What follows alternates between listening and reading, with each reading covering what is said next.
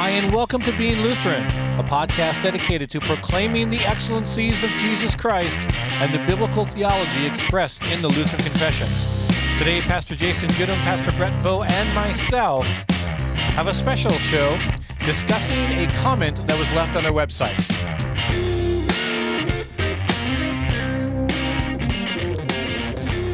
Hi, Jason and Brian. It's great to see you guys today. Hi, Brett. Good to see you too. Yes. Hi to the both of you. We are podcasting. Yeah. It's great to be here again. Is that a present active indicative? Is that what Yeah, that's right. Let's parse this in the Greek today. Greeking out today. Got three pastors together talking theology, talking shop. This is great. So, Jason, what are we talking about today? Well, we're going to kind of come up for a breather, take a break from the Ten Commandments for one episode. There's an issue a concern, a comment on our website on one of the podcast episodes in the past that we really wanted to spend some dedicated time on because it's a real concern and it's something we need to clear up, clarify, apologize for, but it gives us also an opportunity to talk about the gospel. And I think every so often any opportunity to talk about the gospel is good. We kind of get focused, we kind of get tunnel vision in talking about the law. So like I said, it's good to come up for air, talk about the gospel a little bit, talk about how all of this that we've been talking about with the Ten Commandments relates to the gospel. But the real question is, does it deal with vocation? It will. It always will. Ding, ding. The question, the answer to that is, are you alive? And if the answer is yes, then it deals with vocation, because vocation is the entire Christian life, which is why I put such an emphasis on it all the time. Well, there we go. Awesome. So, and I was trying to remember which episode this comment came in. This comment comes from episode 10. Okay. And why don't you read the comment, Brett, and Sure. then I can kind of qualify the context before we start kind of walking back our gloss over a major issue. Sure. All right, so here's a question from our listener, and they say, if someone sins against us, are we not to worry about that? Really? So we are never to call the police in case of a crime or abuse? What does this tell people who are suffering under systematic abuse in their homes or in their churches? Thank you very much for this question. Yeah, this is really important that Paula brought this up.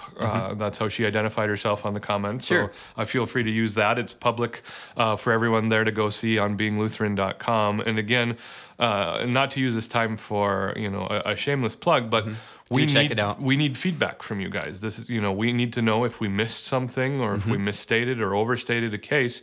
And the best way for you guys to do that is to comment, to contact us. We've received some emails already. This is great. It's good for us to know that people are listening, but beyond that, we want to be communicating accurate biblical information. And when we fail to do that in a way that is beneficial, we need to know that so we can kind of address those situations. And all we ask is, as people do make those comments, do it with the love of Christ, with humility, gentleness, and with patience, as Paul prescribes in Ephesians chapter 4. Yeah, That's especially we're mostly on a 3 to 4 week delay from when we record to when the stuff gets posted. So, it's not going to be immediate in that way, but we do want to take the time to address this. And we're more than willing to do that. If there's a question like this where we feel like there's a need for correction or clarification on a point made, we want to seek to be humble in that way. Yeah, absolutely. And so Paul is commenting on episode 10. And in the context here, I think we've said it a few times. I'm pretty sure we've said it even recently. One of the things I say is that when we come into contact with the law, one of the purposes of the law is to save our neighbor or protect our neighbor from our sinful selves. And so what I say is we are not to be concerned when people sin against us, but we're to be concerned with how we are sinning against people. Now, on a basic level, what that means is that we have this temptation to do what Jesus was talking about in Matthew 7, whereas he says, don't worry about the speck that is in your brother's eye when you have a log in your own eye. This is the attitude, is that when we come under conviction or accusation of the law, our response as sinful people is to start looking especially for trivial ways in which others have sinned against us, in which we have been deprived of our perceived or actual rights. And so the context of that text, that is the case here, but on the subject of it, and that's where... And so, like, in my apology to Paula, I wrote that I overstated. Basically, the comment was overstated because of the context. And in trying to prove a point, I went beyond where I should have gone without qualifying it. And this is where we're sorry, and we've reached out and apologized to Paula. But the bigger issue is here, we really have this opportunity and need to address the fact that, first of all, people are victims of crimes, obviously, but they're victims of crimes and abuse in places where God has placed a hedge of protection around people, and that hedge should remain intact. In our homes, people are victims of abuse, and in churches, which as pastors, I know this breaks all of our hearts, people are abused, chewed up, and spit out by their churches. And it is to those people that we're especially reaching out to today.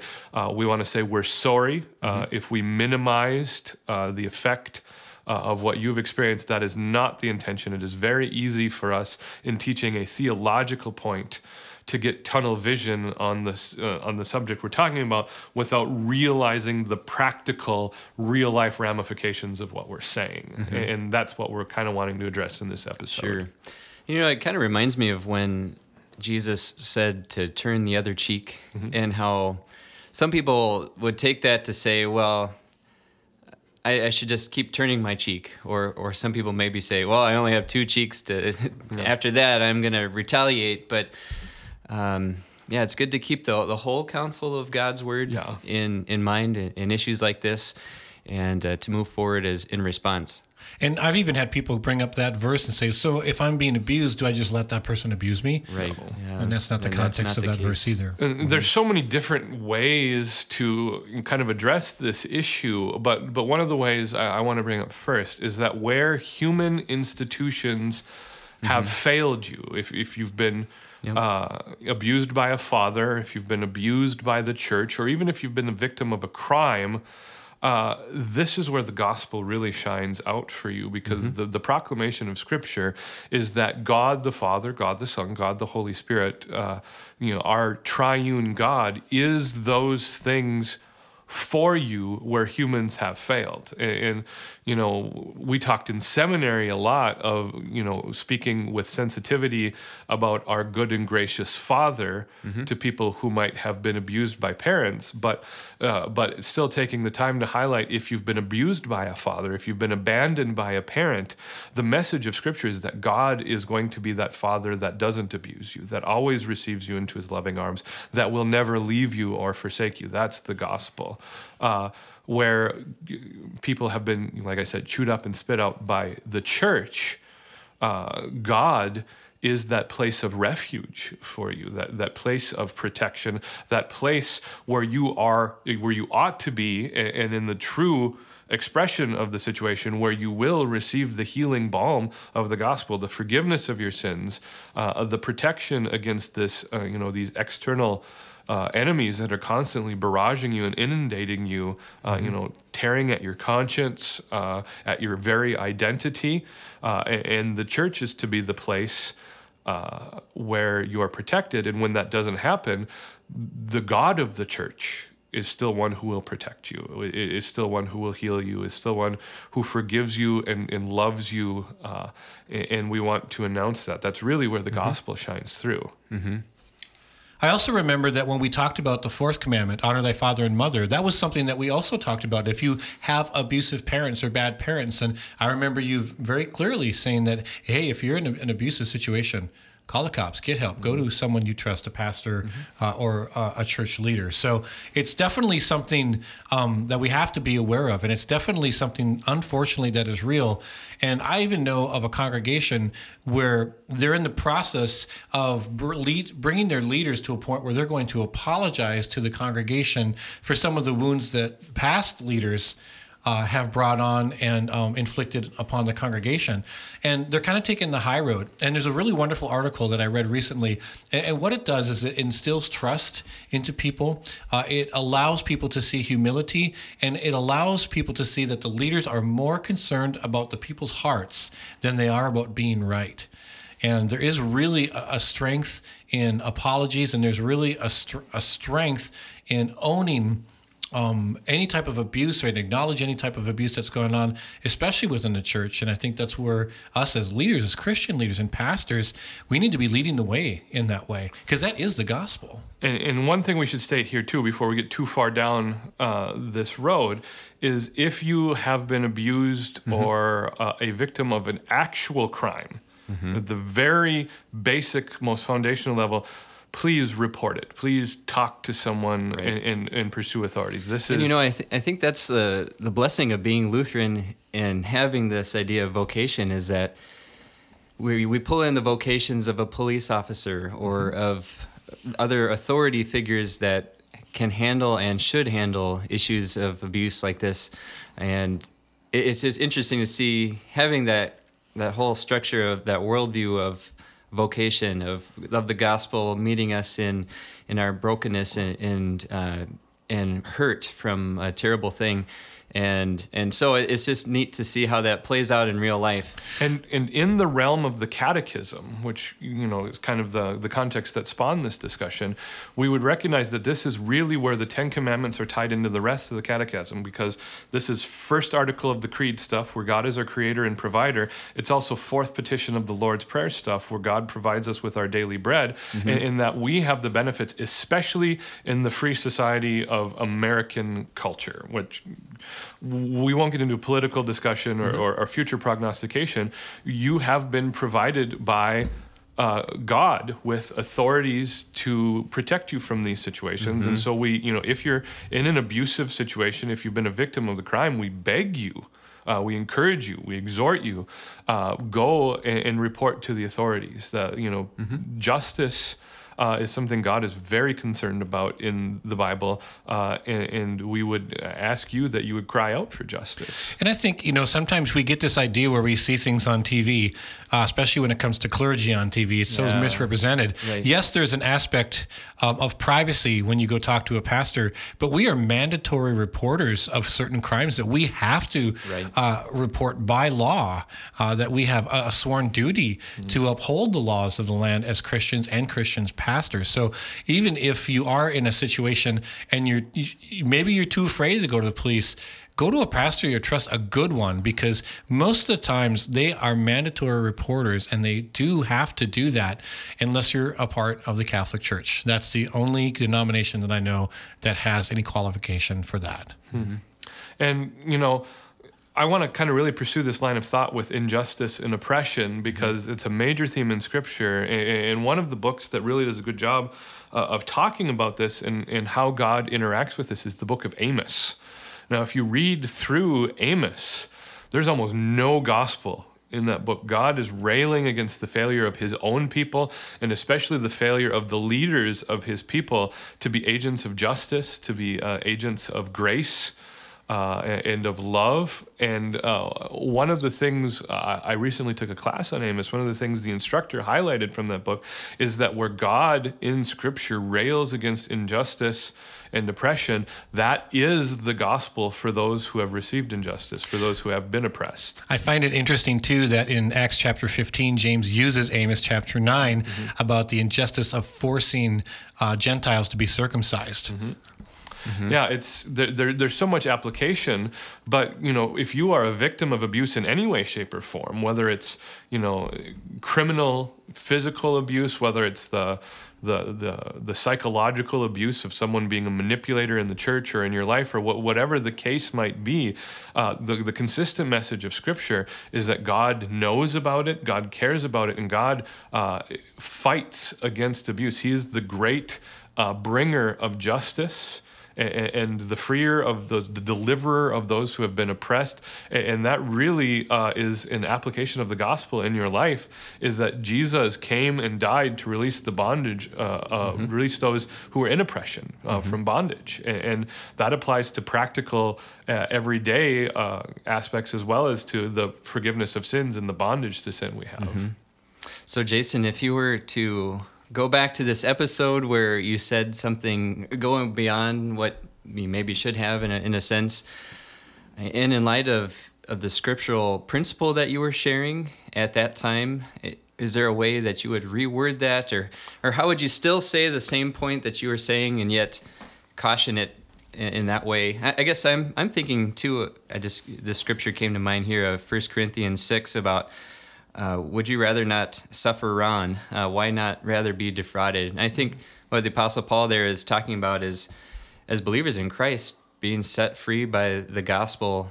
We're not sue-happy people demanding a I don't know, what's the word, quid pro quo or a I need payment for this. But can we kind of circle around and...